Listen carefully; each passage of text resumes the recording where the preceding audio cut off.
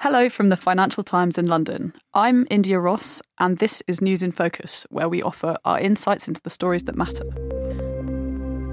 For centuries, physicians have sworn the Hippocratic Oath to keep secret whatever they see or hear in the lives of their patients. But hundreds of millions of people now turn to the web each day to allay their medical worries, and the information they share is far from secret. I'm here with our European technology correspondent, Madhumita Murja, who's been looking into what happens to the personal health information we share with these websites. Madhu, tell us what prompted you to look into online health sites and what they do with our data. So I'd been really interested in the online advertising industry, which functions by buying and selling our personal data, especially after new GDPR data protection rules were introduced in Europe last year. There's far more stringent rules about how this data can be shared and whom it can go to. So I was particularly interested in what we define here in Europe as special category data. And this is particularly sensitive or protected types of data like health, like political beliefs or religion, sexual orientation. And these are actually afforded even more stringent protections compared to other types of data. So I wanted to see if online health sites are sharing our health data in the same way that things like our hobbies or our travel information or our financial data is being shared by other websites. And how did you go about doing this? How did you manage to track the way data is moved from medical websites and shared with third parties? So that's the hard part, because I've spoken to people and read a lot about how this data is being shared. And I've been told that medical data is just like any other type of data. But really, we wanted to get some hard evidence and show how this is being moved between websites and third parties. So we used two different tools, and these are open source, which means they're free and anybody can use them. The first one is a more high-level tool that we looked at 100 of the most popular websites in the UK. And that pretty much tells us whom our data is being shared with. So we were able to get an entire list of companies that were present as trackers on these 100 different websites. And then we were able to categorize who the most frequent trackers were and get an idea just of the companies that are getting our data, who they are, where they come from. And we found that Google was the most frequent tracker, followed by companies like Amazon, Facebook, AppNexus, and a few others that you may not have heard of, like LiveRamp, Criteo, Bluekai, which is owned by Oracle. So there's a really long tail of companies there as well. And then the other tool we used is called HTTPS Tracker. And this one allows you to zoom in a bit more and look at exactly what data is being shared, not just with whom.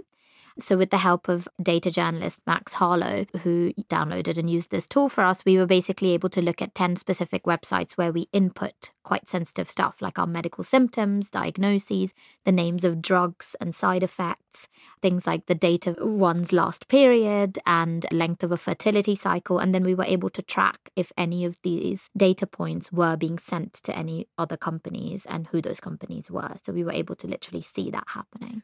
And what kinds of data did you find evidence was being shared? We found that a lot of the sensitive medical data that we had input into some of these websites was being shared with ad tech and advertising companies. And that included things like medical symptoms, that included diagnoses that someone like WebMD would give us, that included baby due dates, period dates, fertility cycles. So really, if you can think of the most sensitive health information you might put into a website, we saw that that was being shared with somebody. What struck you as the worst example, perhaps, of a keyword that was inputted and shared with a third party? I mean, this is as far as your imagination will take you. So we tried everything from drug overdose to anxiety, depression. We looked actually at BHAS, which is an abortion services website, and things like considering abortion were passed on to Google DoubleClick, which is their marketing arm. So really intimate and personal stuff. And we don't know what they're going to do with this data. So all we could see on our end was that the data is being shared. But there's a big question that remains about what happens to that data and what it's being used for and how ultimately it's used to target or exploit us. And so given that we can't say for certain what these companies are doing with this information or where it's going, to what extent should we be worried about this? How likely is it that there are nefarious uses of this data that we should be warned about? I think we should definitely be worried. All the companies who did get back to us when we put these findings to them, in some way or another said, yes, we received the data, but we don't do anything with it, or we don't use it to target people or advertise to people. But it remained really unclear to me from these responses really what the data was actually being used for. But what we do know, based on other people's work and studies that have been done, is that there's an entire secondary market for buying and selling this type of data. And we can't see that on our browser because it's done, not on our computers. It's done on the server side or sometimes even in the offline real world. But, there's an entire industry, a shadowy industry of data brokers who make money just from buying and selling data. There's an example of a data broker called Epsilon, and they have a website that advertises to customers what sort of data that they can sell about specific audiences. And they actually have a whole section about ailments and diseases, and that includes everything from bowel conditions to mental health conditions, heart disease, drugs that you might be taking, hearing aids that you might be buying. So they're literally selling information to third parties about people with these conditions. And what does consent look like in this ad tech universe? When I see one of those generic agree to cookies buttons, how does that fit in with your findings here? So this is one of the key parts of what we wanted to show with the story. While it is very disturbing and scary to see that this data is being shared, it may still be legal because there are rules that allow for the data to be shared and sold with the right consent in place. So under the European Data Protection Regulation, the first step is you need consent. That's one of the ways in which you can legally obtain data. So in this case, all of these websites asked for our general consent to trade our personal data. And that's what that little accept cookies thing is about. And if you click on the privacy policy in those little pop-ups, that's supposed to outline to you exactly what sort of data they're going to collect, whom they're going to sell it to, what it's going to be used for. And we actually found in over 75% of the cases that these cookies are basically little tracking bits of code were dropped before we consented. But then even after we consented, the special data that we entered, which is the health-related data, is subject to, as I said, an extra layer of protection.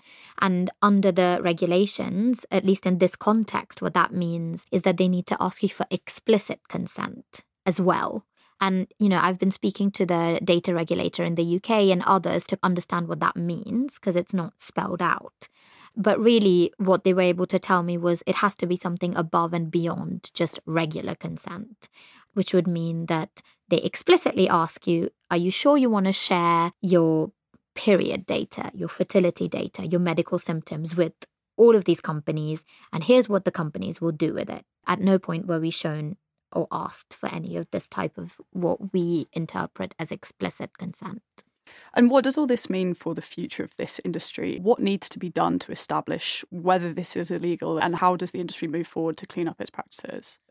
So I think one of the big reflections of what we found is that this whole industry, there's so much interconnected moving about of data that nobody was owning up to doing something wrong, and everybody said that they were operating within the rules. But it seemed clear to us that this was a really egregious way to be sharing and profiting off people's data, if that's indeed the case. And the UK's data regulator, the ICO, has actually been looking into this area this past year. And in June, they put out a report that called out the misbehavior of the online advertising industry, particularly in the area of online auctions. So this is just what it sounds like, an auction process in which people bid to place an advert on your computer. And the entire thing is based on personal data. So depending on how much data they have about a user, they decide how much they want to bid to put an advert in front of you. And the ICO has said that they think there's a lot of misbehavior and possible illegality in this area. And they'd given the industry 6 months, which is until December, to clean up its practices. And one of the things they called out was this intentional or unintentional sharing of special category data, including health. So I think the next steps here, the ICO is clearly going to look further into the ad tech industry. They've got until December, but then after that, it seems clear that they're signaling there will be some sort of further investigation and auditing of individual companies and how they are using our really sensitive data. Under our data protection rules here in Europe, a company can be fined up to 4% of its annual turnover, which is quite a significant sum. But I think until that actually happens and somebody is called out for their behavior, the industry is complicit.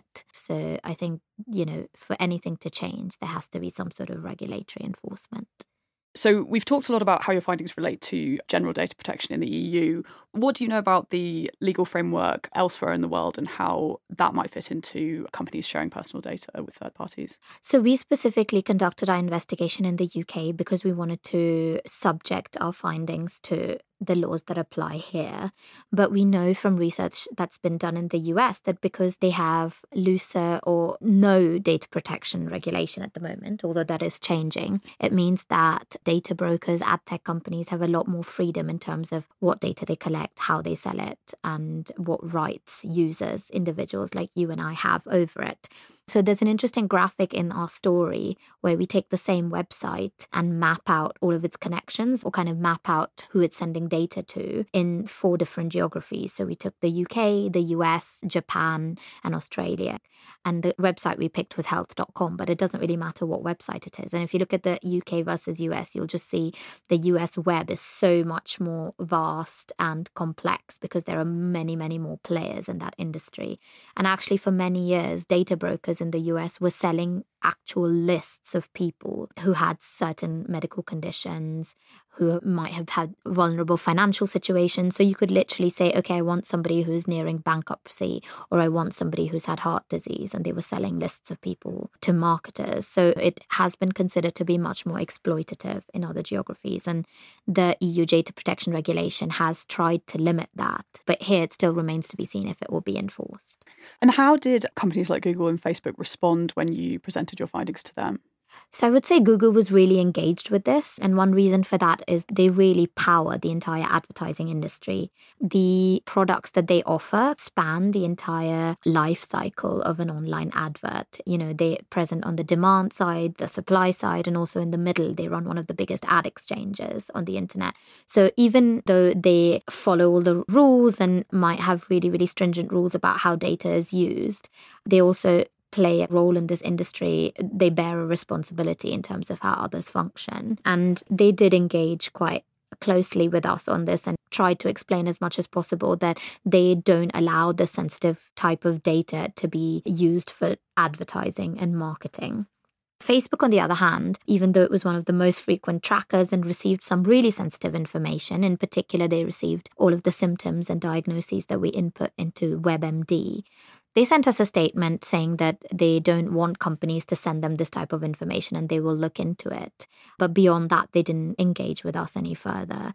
And as one of the people we quoted in our story said, saying that you don't want this data to be sent to you is like a bar saying they don't want underage drinkers to come in. It doesn't take any of the responsibility, despite understanding that it's possibly illegal or definitely inappropriate. I was going to say, to what extent did you find the responses to be adequate, but presumably not? I mean, yeah, the people who did respond to us, there were a lot of boilerplate, we take the privacy of our users very seriously. And as soon as I started digging into really what they were doing with the data, there would be either one-line answers or answers that didn't actually respond to the questions that we were asking. So it's not really up to us to decide whether this stuff is illegal or inadequate. That's the regulator's job. But as a user of these websites and an average citizen who was trying to figure out what was happening with my data, I certainly didn't feel very enlightened at the end of it.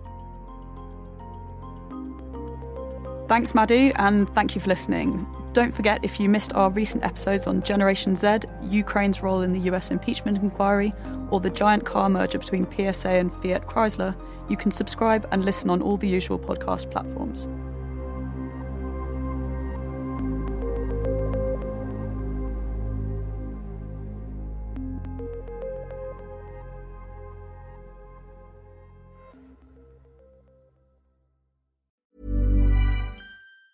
Summer's just around the corner, so give your body the care it deserves with Osea's best-selling Undaria Algae Body Oil.